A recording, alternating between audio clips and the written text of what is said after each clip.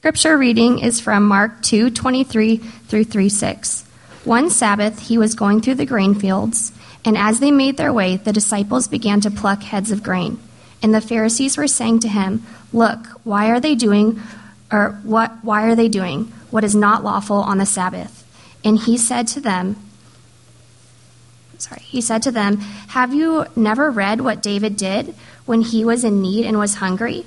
And he and those who were with him, how he entered the house of God in the time of Abiathar the high priest, and ate the bread of the presence, which is not lawful for any but the priest to eat, and also gave it to those who were with him. And he said to them, the Sabbath was made for man, not man for the Sabbath. So the Son of Man is Lord even of the Sabbath." Again, he entered the synagogue, and a man was there with a withered hand. And they watched Jesus to see whether he would heal him on the Sabbath, so they might accuse him. And he said to the man with the withered hand, "Come here." And he said to them, "Is it lawful on the Sabbath to do good or to do harm, to save life or to kill?" But they were silent. And he looked around at them with anger, and grieved at their hardness of heart, and said to the man, "Stretch out your hand." He stretched it out, and his hand was restored. And the Pharisees went out and immediately held counsel with the Herodians against him, how to destroy him. This is the word of the Lord. You may be seated. Thank you, Ms. Blake. Well, so if you already haven't, you can open up your Bibles to Mark chapter 2. And it's been a while since I've been up here, 3 weeks actually, talking about Mark. If you were here last week, we obviously took a break from Mark, and we went into Acts 17, talking about religion, religiousness, and how the resurrection pertains to that. And then the week before that, Tyler Johnson was here, and he talked about, he used fasting, but basically explaining how Jesus, and as in his words, Jesus is the party. Jesus is the big deal. He's the reason that has always been and will always be. And so if you don't know, we've been going through the book of Mark, and we've been doing it verse by verse by verse, very intentionally. And here's why we're doing this. We started the book of Mark when we started this congregation, when we started getting together on Sundays, because we said, hey, we're going to start a church, and it's going to be about Jesus. Well, let's figure out who Jesus is. And so for us to do that well, we wanted to just go through the timeline of Jesus. And the reason Mark is such a great gospel to do that is because as you read the Gospel of Mark, I've said this every week, you read it and you recognize no one in the Gospel of Mark knows who Jesus really is outside of the demons. So people are like, who is this dude, right? Except the demons. The demons recognize. So Jesus, prime real estate for us to kind of go, well, who does Jesus say he is? And we found out he has this kingdom that is coming. We found out that he is God in Trinity. We found out that he is the Son of God, and he has the power and the authority to remove demons and to heal lepers and to continue to go on. And then we began to move into this kind of turn in Mark where we really began to get at something that we explained, which is legalism. We really began to start talking about something called religion. What is it? And that trend is going to continue this morning, okay? Now, here's the trick in this. This passage gets really odd for us, especially if you're new to Christianity and you don't know a lot about the faith. It's going to be really weird. And so, if you can think about this, I was trying to figure out how to explain this. If you can think of how you would try to explain a car to someone in the first century, like if you tried to describe a car to somebody in the times of the Bible, you would have to describe things that would describe a car, right? You'd say, well, it has tires. What's a tire? Like a wheel? Yeah, well, it's a wheel, but it has rubber. What's rubber, right? And then it has this engine that makes it go. What the heck is an engine, right? Well, it uses combustible, no. Okay, no. Okay, well, it has this hood, no. Okay, so you would have to begin to describe little things to describe this big thing. Now, the reason I say that is, very intentionally this morning, and I'm super jacked about what we're going to talk about, we are going to go on a huge side tangent, okay? Very intentionally, because I've got to explain these smaller things for us to get the big thing of the text. We've got to be able to walk through certain things. And for a minute there, you're going to be like, what does this have to do with the text? But I promise, if I do it right and you stay with me, it will make sense in the end. Or we'll just waste our hour together. Okay, so here's how it's going to work. I'm just going to read through some text. I'm going to stop and explain. And we're going to only read 2 verses at first, and then we're going to talk for a long time, and then we're going to come back to our text. And I know we have a lot of Bible to go through this morning, but I promise we'll get through it. So here's where it starts in verse 23. We're going to just read a little bit, stop, and then I'll explain. Here's how it starts in verse 23. One Sabbath. Okay, stop. Okay, now, before we read this text, when I say the word Sabbath, I would venture out to say that some of you have a somewhat similar idea to what Sabbath is. Maybe you guys have heard the term, but for the most part, maybe we don't know the full extent of what the Sabbath is. So here's what I want to do. I want to explain the Sabbath, and then we're going to come back to this verse. It's hilarious. I'm freaking hilarious just to read 2 words and stop, right? Here's where it starts, okay? This is a big deal because this whole passage is about the Sabbath, but it's more than just the Sabbath. Okay, I'm super jacked. I just need to breathe, okay? Here's the deal. Genesis 1 and 2. God is making all things, and making all things, the dude is busy. He's making birds, he's making flowers, he's making it all. Anything that is everything, the dude is making it. Now, you get to day 6, and he makes mankind. Now, after he's done making mankind, he says, let's just chillax for a second because it's day 7 and I want to rest. And he Sabbaths. The Hebrew word for Sabbath is Sabbat. It means like to cease or to stop. So God stops doing what he's doing and he Sabbaths. He creates this day. And now we find out later on, maybe some of you know the 10 Commandments in Exodus 20. We find out later on that in Exodus 20, God is giving us the Sabbath and he's laying forward the Sabbath and he's saying just the same way that I ceased from my work, now I'm going to give you a command to do the same. Okay? And so he makes this law, this rule for the Sabbath, that you will not work on the Sabbath. So when we read one Sabbath, this is that day. For the Jews, this is that day. For the Jews, it was Saturday. Christians later turned this to Sunday, and we'll get to that later. But for the Jews, it was Saturday, and they would take Saturday, and then there are these rules that basically God laid out, and he said, I don't want you to work, and so here's what I mean. And he would lay out these general things that he doesn't want. I don't want you making fires to do all to cook and stuff. I want you to just relax, and I want you to take the food, store up enough food on Friday to bring it on Saturday, and just be for a little bit. Now, here's the Sabbath, and on that Sabbath day, that day, one Sabbath, Jesus, he was going through the grain fields. And as they made their way, his disciples began to pluck heads of grain. And the Pharisees were saying to him, look, why are they doing what is not lawful on the Sabbath? So here's Jesus and his disciples. They're walking through grain fields, and they're plucking grain, probably rolling it in their hands, and they're eating this grain. And the Pharisees, who continue over and over just to be around Jesus, they're watching him.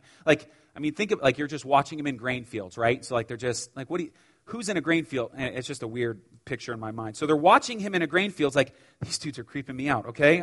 And so as they're doing it, they go, why is he doing what is not lawful on the Sabbath? Now, to be very clear, Jesus is not doing anything that is unlawful. Matter of fact, Deuteronomy 23 verses 24 and 25 tell us that farmers, we should, well, not me, I'm not a farmer, but farmers should allow grain or their crops or whatever it is for pilgrims or sojourners, people to walk through to be able to do what his disciples are doing. This would be similar like for us. You have change in your little glove compartment or your cup holder, and there's a homeless man on the side of the street. You have this extra, give, right? And so farmers are told the same way. You have this extra, allow people who are wandering through your fields to enjoy. So Jesus isn't doing anything that's unlawful in that sense, but to the Pharisees, listen to what they say. And the Pharisees were saying to him, look, why are they doing what is not lawful on the Sabbath? Okay?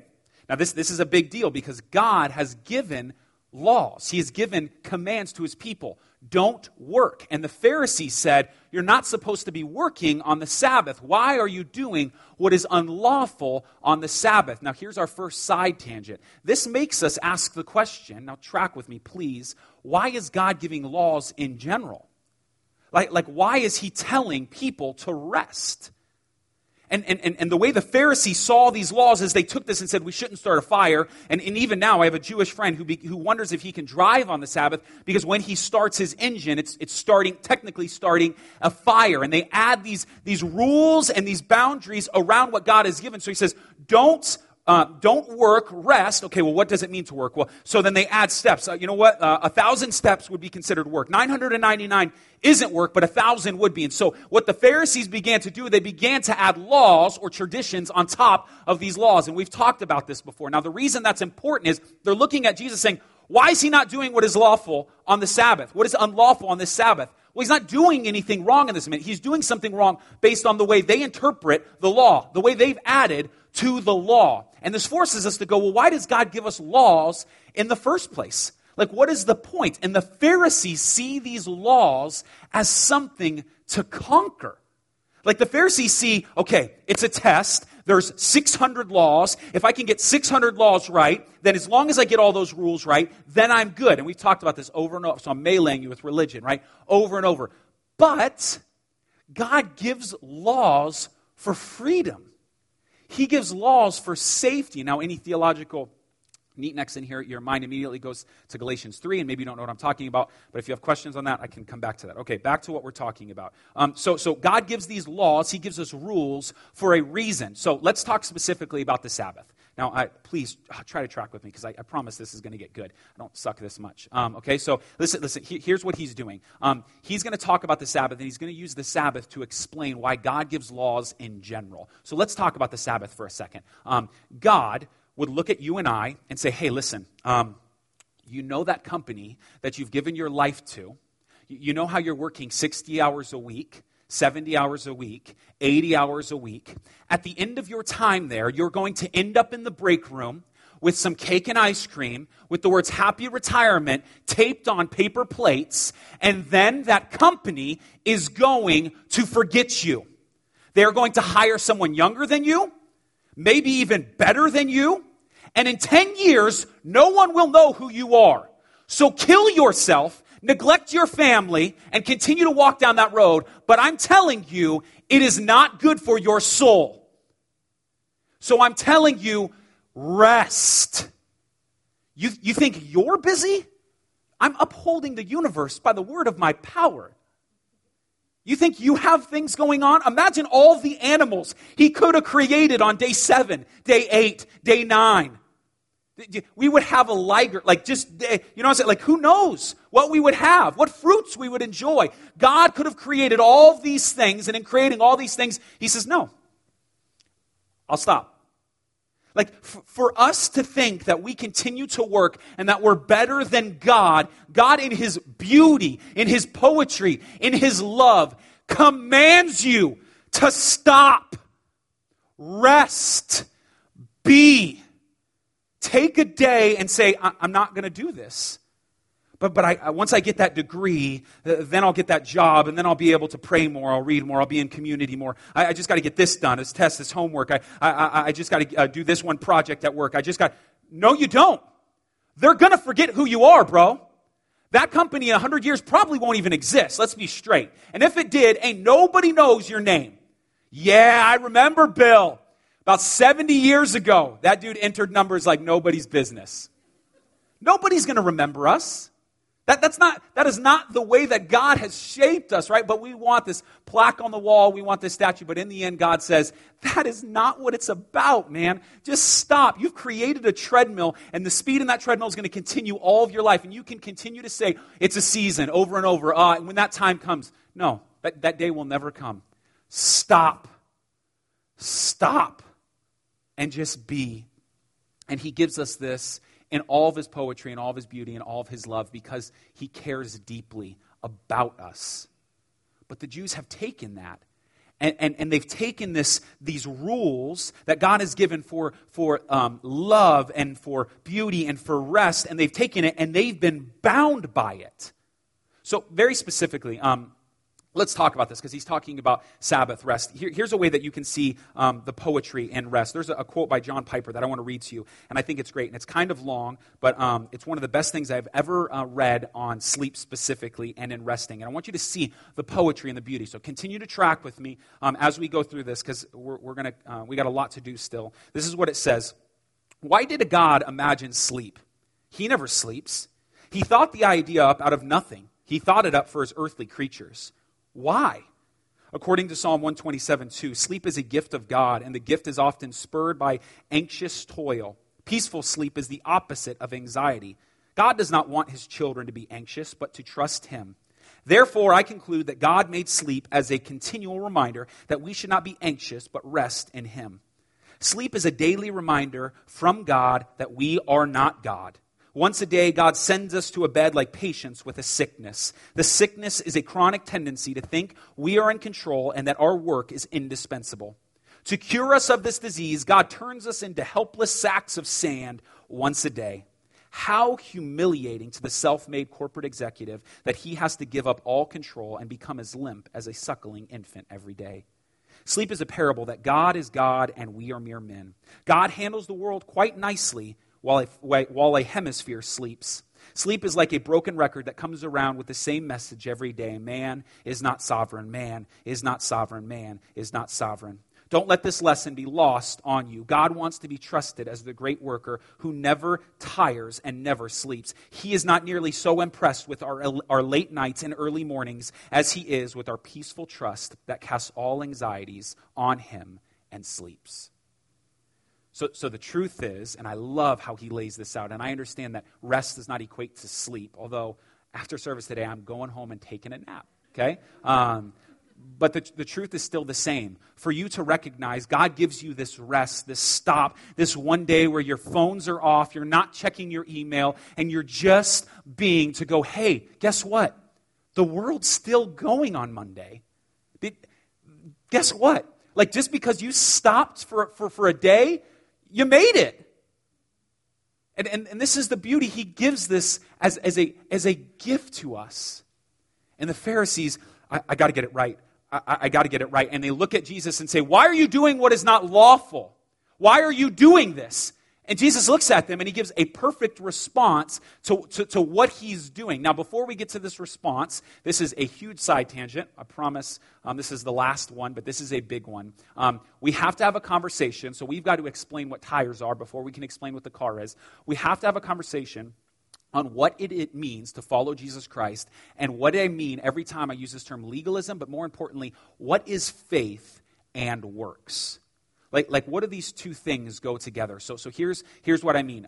Maybe some of you guys know what the 10 Commandments are, okay? Like if you open your Bible in Exodus 20, you can read through the 10 Commandments. Maybe some of you you shouldn't lie, you shouldn't steal, you shouldn't commit adultery, you shouldn't covenant. You gotta honor the Lord's name, don't use the Lord's name in vain, honor the Sabbath as we just talked about. And maybe you kind of know some of them. Most of us probably couldn't quote all 10 of them. Unfortunately, for a lot of us, we definitely could not quote all 600 of them that follow that. But there's these 10 Commandments in Exodus 20 that explain these things, right? And a lot of us know some of these, but unfortunately, when we begin to process the law of God, and this is the outside world looking at Christians going, it's a bunch of do's and don'ts. It's a bunch of things that God says you can't do and you should do. Why does he tell us to do all these things? And we completely miss that the 10 Commandments starts in verse 3 of chapter 20. And there's 2 verses before this, and I want you to listen to what they say. You don't have to turn there. This is what it says. And God spoke all these words, saying, I am the Lord your God who brought you out of the land of Egypt,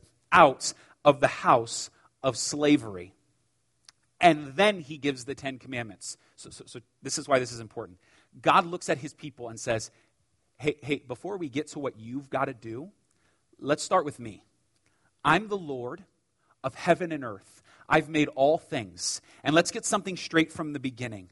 I saved you. And now I'm going to tell you to do some things. But let's remember this. First, I rescued you.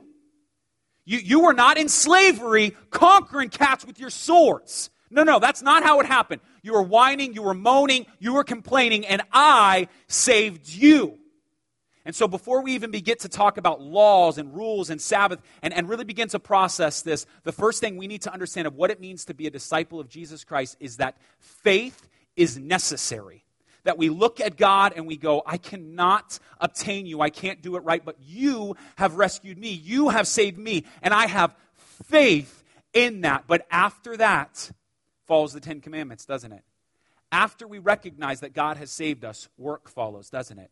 And though faith is necessary, works are inevitable. Though faith is absolutely necessary, we find that works are inevitable. So here's what I mean. If you would consider yourself a Christian in this room right now, and you would say, I follow Jesus Christ, the only way you can make that declaration is if you truly trust in Jesus for your salvation. But the truth is, as much as I've hyped up this legalism boogie monster, the truth is there are things that if you are a follower of Jesus Christ, you will do. And if you are not doing those things, you are not a follower of Jesus Christ. There are things, there are works, there are fruits that respond. That is. So if I have a tree here and it's just producing apples, and it's just this box of tree, and we're looking at it and this thing's a lemon tree. And it's only producing, I know it's producing apples, okay? But I'm telling you, when I bought it, I clearly bought a lemon tree. Well, maybe you bought the wrong kind of tree. No, I bought a lemon tree. But listen, bro, it's producing apples. It doesn't even look like a lemon tree. I understand that. You understand how silly that is? See, the trick in all of this is to understand you do not need to be perfect to come to Jesus Christ because Jesus Christ has made you perfect. So you trust in the fact that He has made you perfect. But once you're perfect, you will act in your perfection. You will always act as you are. So before, in your old life, you acted as you wanted. You did what you wanted. You dressed how you wanted. You laid with people you wanted. I was trying to figure out a good way to say that, but I just said it. You hung out with whoever you wanted, right? So you did these things, but if now you consider yourself a Christian, your heart is changed, and now you act as you are. Perfect example, my daughter, Eve, 2 years old, running around our island in our kitchen, running around, and here's our community, just laughing. She looks ridiculous, right? But she's so cute. Oh my gosh, she's so cute. And she has brown eyes, and you just want to squeeze her and shake her, okay? But that would be bad.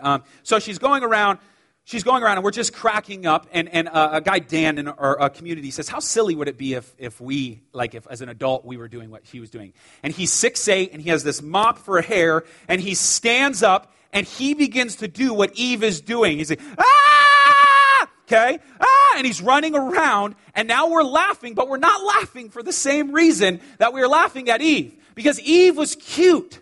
Dan was weird. Okay? And we can look at that and go, listen, there was a day when it was okay to run around like that. There was a day when that was okay. But the 35-year-old in the kiddie pool is not okay. And so as Christians, as we follow Jesus Christ, we look at Him and say, there was a day when I could have done that. But because I follow Jesus Christ, because He's done what He's done, I can't do that. I don't even want to do that anymore. These things are a response to our faith in Jesus Christ. So let's get super real. Let me give you just an example by what I mean with faith and works, okay? You cannot continue to call yourself a Christian and over sleep with your boyfriend and girlfriend and think it's okay. You can't.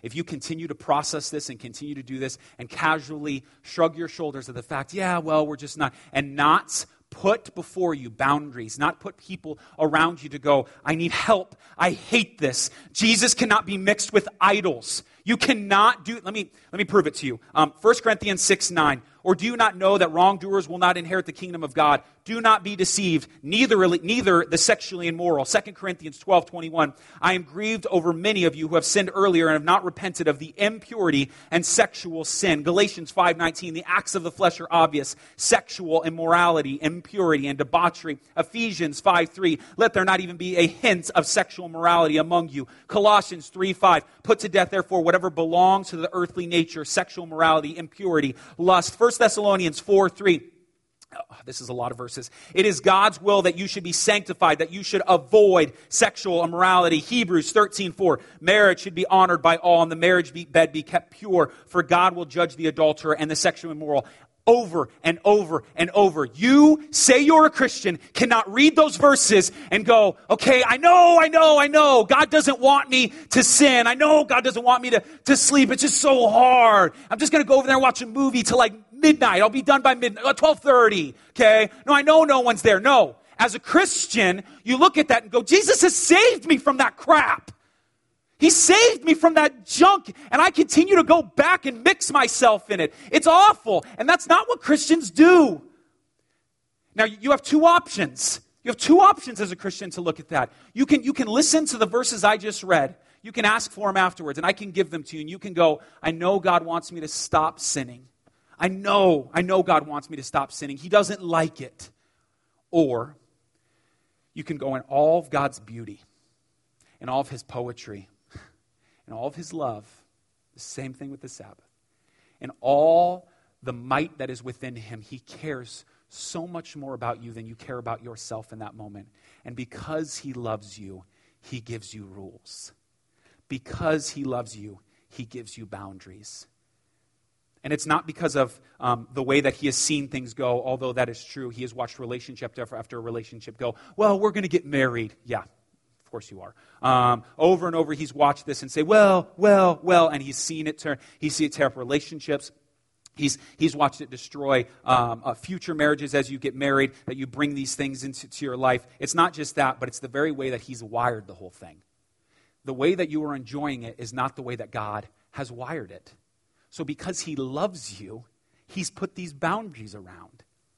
So because you have faith in Jesus Christ, you willingly follow those boundaries.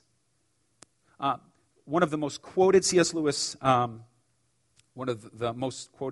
quotes in most of his books, and most of you have probably heard this, and I was even hesitant to share it with you because it's so quoted, but for fear that some of you haven't heard it, it's so good. It's from his book called The Weight of Glory, which is an okay book, but there's this phenomenal quote that he says in this that I think is very helpful for us when we begin to process the law of God and these things in which God has put before us to stop doing if you are a Christian. This is what it says.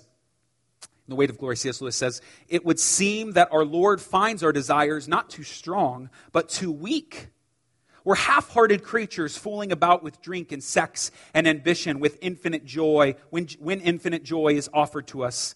Like an ignorant child who wants to go on making mud pies in the slum because he cannot imagine what is meant by the offer of a holiday at the sea. We are far too easily pleased." So C.S. Lewis would say it's like this, y'all. It's not that you can't control yourself. It's not that the greed that is welling up within you or the anger. It's not that the desire is too strong. It's that it's too weak. It's that desire that you're giving in, and the classic example is you're giving in for hamburger when God has offered you steak. That your desire, you're taking it at half, and God's saying it can be full. You're acting like a kid who's at a ghetto park in the mud, and he's making mud pies, and he's patting them together, and his mom says, "Hey, buddy, come on, let's go to the ocean and make sandcastles." And you go, "Why? I've got my mud." You've got your mud? Are you kidding me? There's a whole ocean out there, and you've got your mud? No. God loves you. And he doesn't want to be a killjoy. He wants your joy. He wants you to be most joyful. He wants your joy to be full. He doesn't tell you to stop because he hates you. He tells you to stop because he loves you. And this is why God gives us laws. And this is why God gives us rules. And this is why God is so awesome. Because now we understand that if we follow Jesus Christ, we do things. And we do these things because we recognize the one we're doing them for loves us, and he cares deeply for our soul. And this is the same thing that Jesus basically lays out, which I think is extremely helpful as we continue on our verse. So they're looking at Jesus as they're plucking this grain. They're saying, "Why are you doing what is not lawful?" And Jesus answers as only Jesus could perfectly. And he gives an example of David. This is what he says in verse 25. "And he said to them, 'Have you never read that what David did when he was in need and was hungry? He and those who were with him, and how he entered the house of God in the time of Abiathar, the high priest, and ate the bread of the presence, which is not lawful for any but the priest to eat, and also gave it to those who were with him.'" So Jesus recognized that these Pharisees who are following him around know the Old Testament, and there's this story in the Old Testament where David, if you don't know who David is, he's this shepherd boy who takes care of sheep, right? And God calls him to be king. The problem is the person who's the king currently looks at him and says, "I don't want you to be king." His name is Saul. And so he's throwing spears at him. Eventually he begins to hunt David down. And David has these men these men of valor who are following David around, and they end up in this temple. And as they end up in the temple, they see this bread. And they've been wandering in caves, y'all. And it's not hungry like you and I are hungry. It's like starving hungry. Like, hey, me and my men haven't eaten in weeks. We need food. And so they see this bread, and this bread that's sitting on the altar is called the bread of the presence. It's this offering given to God that only the Levites, the priests, can eat. And there are rules, endless amounts of rules about this silly loaf of bread, right? Okay, and there's this bread sitting there, and David looks at that bread and goes, that bread sure looks hungry. And the priest goes, this bread? Yeah, that bread. Well, that bread is only for the priest, but the priest gives it to David. And Jesus' point is this: are the laws put in place to give life or death? Like in this moment, this man is starving to death. He needs food. Why were the laws given? And Jesus goes, have you never read this story? Is it not lawful? Okay, and there's even more to it, which unfortunately I can't even unpack, but this is what he continues to say right after this in verse 27. And he said to them, the Sabbath was made for man, not man for the Sabbath. So you're processing the Sabbath, Pharisees. You're looking at it saying, why am I plucking heads of grain? You have made the process, essentially man to serve the process instead of the process to serve man. God gives man the Sabbath. We don't owe the Sabbath anything. I hope we're starting to pick up like friction now. Like I hope that you're starting to see essentially what Jesus is saying, listen, in the ends, God has given laws and rules because He loves you. He's given these things to serve you, not for you to serve them. That the Sabbath was given to you. You weren't given to the Sabbath. Now, this is a trick, right? Because I've seen this over and over. I've sat with guys who are addicted to pornography, or I've sat with guys who cannot get it right in whatever greed, anger, whatever it is, and I sit across the table, and they go, I can't get it right. I'm trying to do the right thing. I'm trying to stop sinning, and their motive may be absolutely pure, but their actions are wrong. Because what's happening is, give me some grace here, the reason that this is wrong and what's taking place is they're focusing on getting it right instead of focusing on the one who has gotten it right. And what I mean by that, the difference may be very subtle, but in one moment you're doing it to get God, but the other moment you're doing it because you have Him. So instead of, I need to stop doing, man, just get in your Word. Read your Word and pray. And be with Him, and spend time with Him, and seek Him, and long for Him, right, last week, and grope for Him, and go after Him. And then as you continue to do that, the fruits of the Spirit will be love, they will be joy, they will be patience, and they will be self-control. That as you continue to go after and focus on Him, instead of focusing on all the things that you can't get right, you will eventually get it right. And so the Sabbath has been given to man as a gift. We should not try to conquer the Sabbath, but we should rest in what God has given us. The perfect example is if you've never seen an old movie called Chariots of Fire. It takes place by a guy, there's two racers in it. They run the 100 meters, right? And they're a guy named Abrahams and Little, I think it is. I haven't seen the movie in forever. I'm thinking of this on the spot. But these two guys are racers, and Little is a Christian. And it takes place in the Olympics in 1924 in Paris. And there's two really great quotes. At one point, Abrahams is talking to Little, and he says, man, I've got 10 seconds to justify my existence. When I run, I've got these 10 seconds to justify my existence. And later, Little's talking to his sister, and he says, I feel like God has given me the ability to run fast. And when I run fast, I feel His pleasure shining down on me. See, like, both people are doing the exact same thing, but one is doing it because he needs to have his identity in it. He needs to get it right. But the other one is doing it because his identity is already found in the one who's gotten it right. And the difference may be oh so subtle, but it's big time. So we would focus on Jesus. We would make it about Jesus. Now, the next part of this, I think, is beautiful because in verse 28 it says this, so the Son of Man is Lord even of the Sabbath. So let's talk about this. This has been a lot, I know, and we still have a whole other section, right? So we're going to be here a while. So here's this next phrase where Jesus says, hey, listen, it's not just that, but I am Lord over the Sabbath. And this is found perfectly in the book of Hebrews. If you ever want to read it, Hebrews chapters 1 through 4, where it essentially talks about the Israelites wandering around in the desert because they never trusted in Jesus, and they never trusted in God, Jehovah, never had faith in Jehovah, and because they didn't, and Hebrews 11 or 3:11, I believe, is the verse. It says, and so they never came into the Lord's rest. And then you get to chapter 4, and he pleads with us.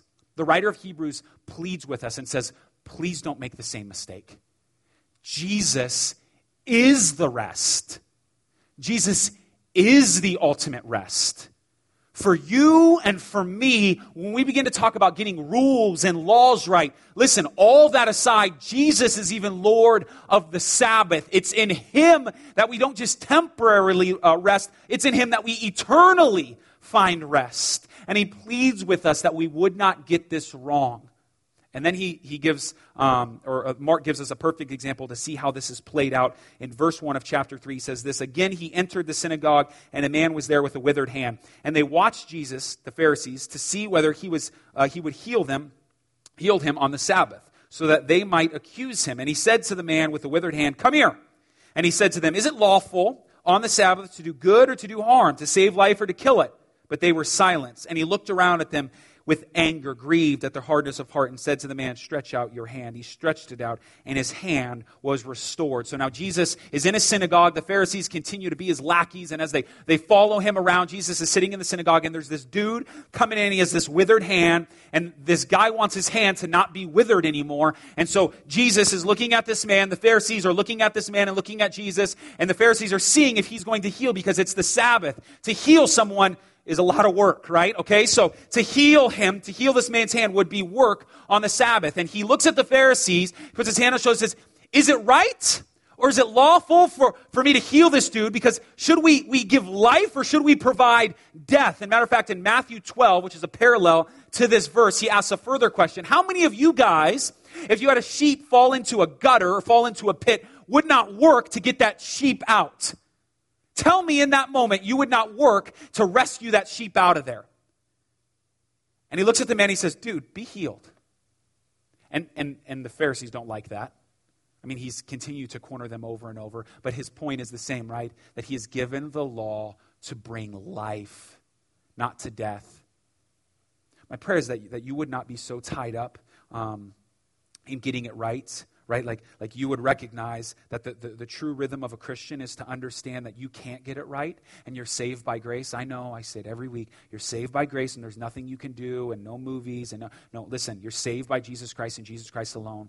But because that is a reality, he gives us laws because he loves us. And we follow those laws not because we have to, but because we want to.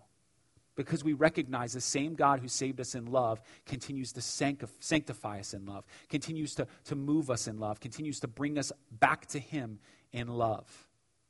And so he looks at this withered man, and unfortunately for us, we miss the point that we continue to have withered hands.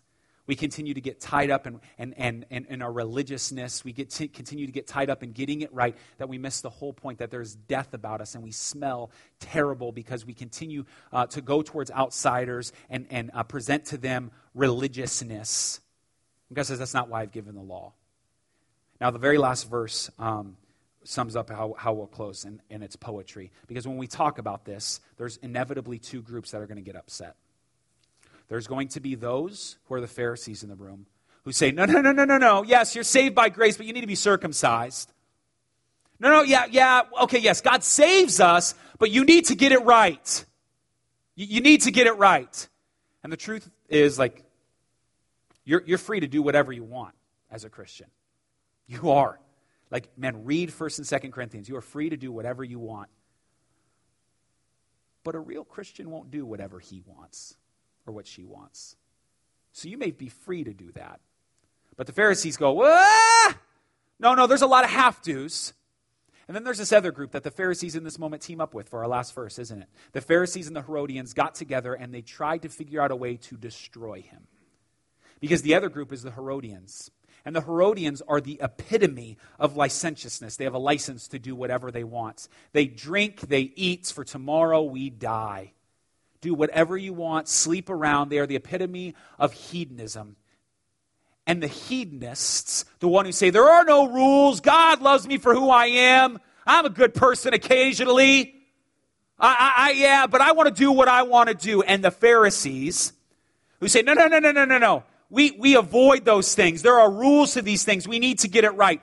Both groups hate Jesus.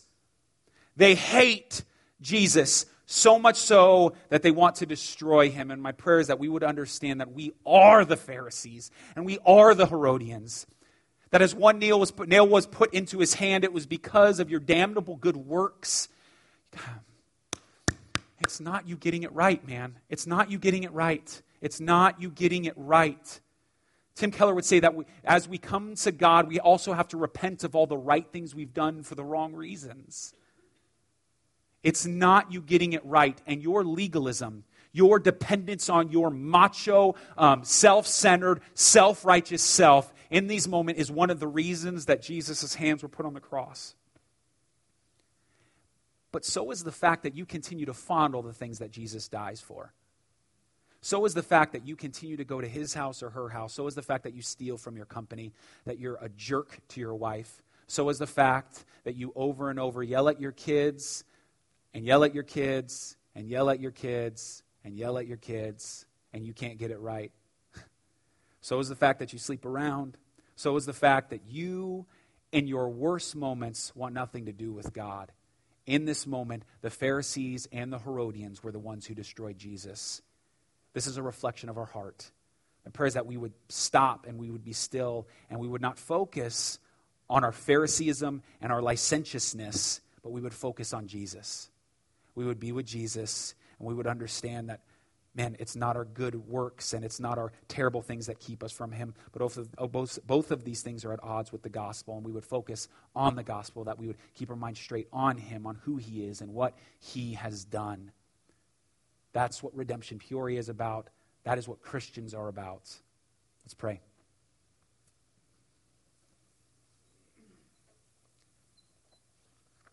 Father, thank you so much for who you are.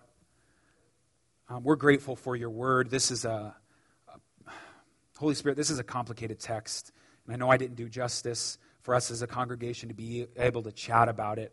But I pray we would recognize that you've given the Sabbath, or you've given laws to give life, not to bring death. That we would want to do works, not because we have to, but because we want to. Holy Spirit, remind us, as you tell us in John 14, that if we love you, we will follow your commandments, and that our joy would be full. My prayer is that we would spend immense amount of times with you, Jesus, that we would become more like you, Jesus. We thank you that as through your one sacrifice, you made us perfect forever, even though we are being sanctified. We're grateful for that. We thank you, God, for your text that you showed us your power, not just healing the withered hand, but that this is a great symbol for us, that we would not continue to walk in brokenness and not even look to our neighbors because we only do church on Sundays, that we would not separate days. There would no be legalism in our hearts. We would not create dichotomies. I pray that you would do what you do in your word. We love you, we praise you, and we thank you. It's in your name we pray. Amen.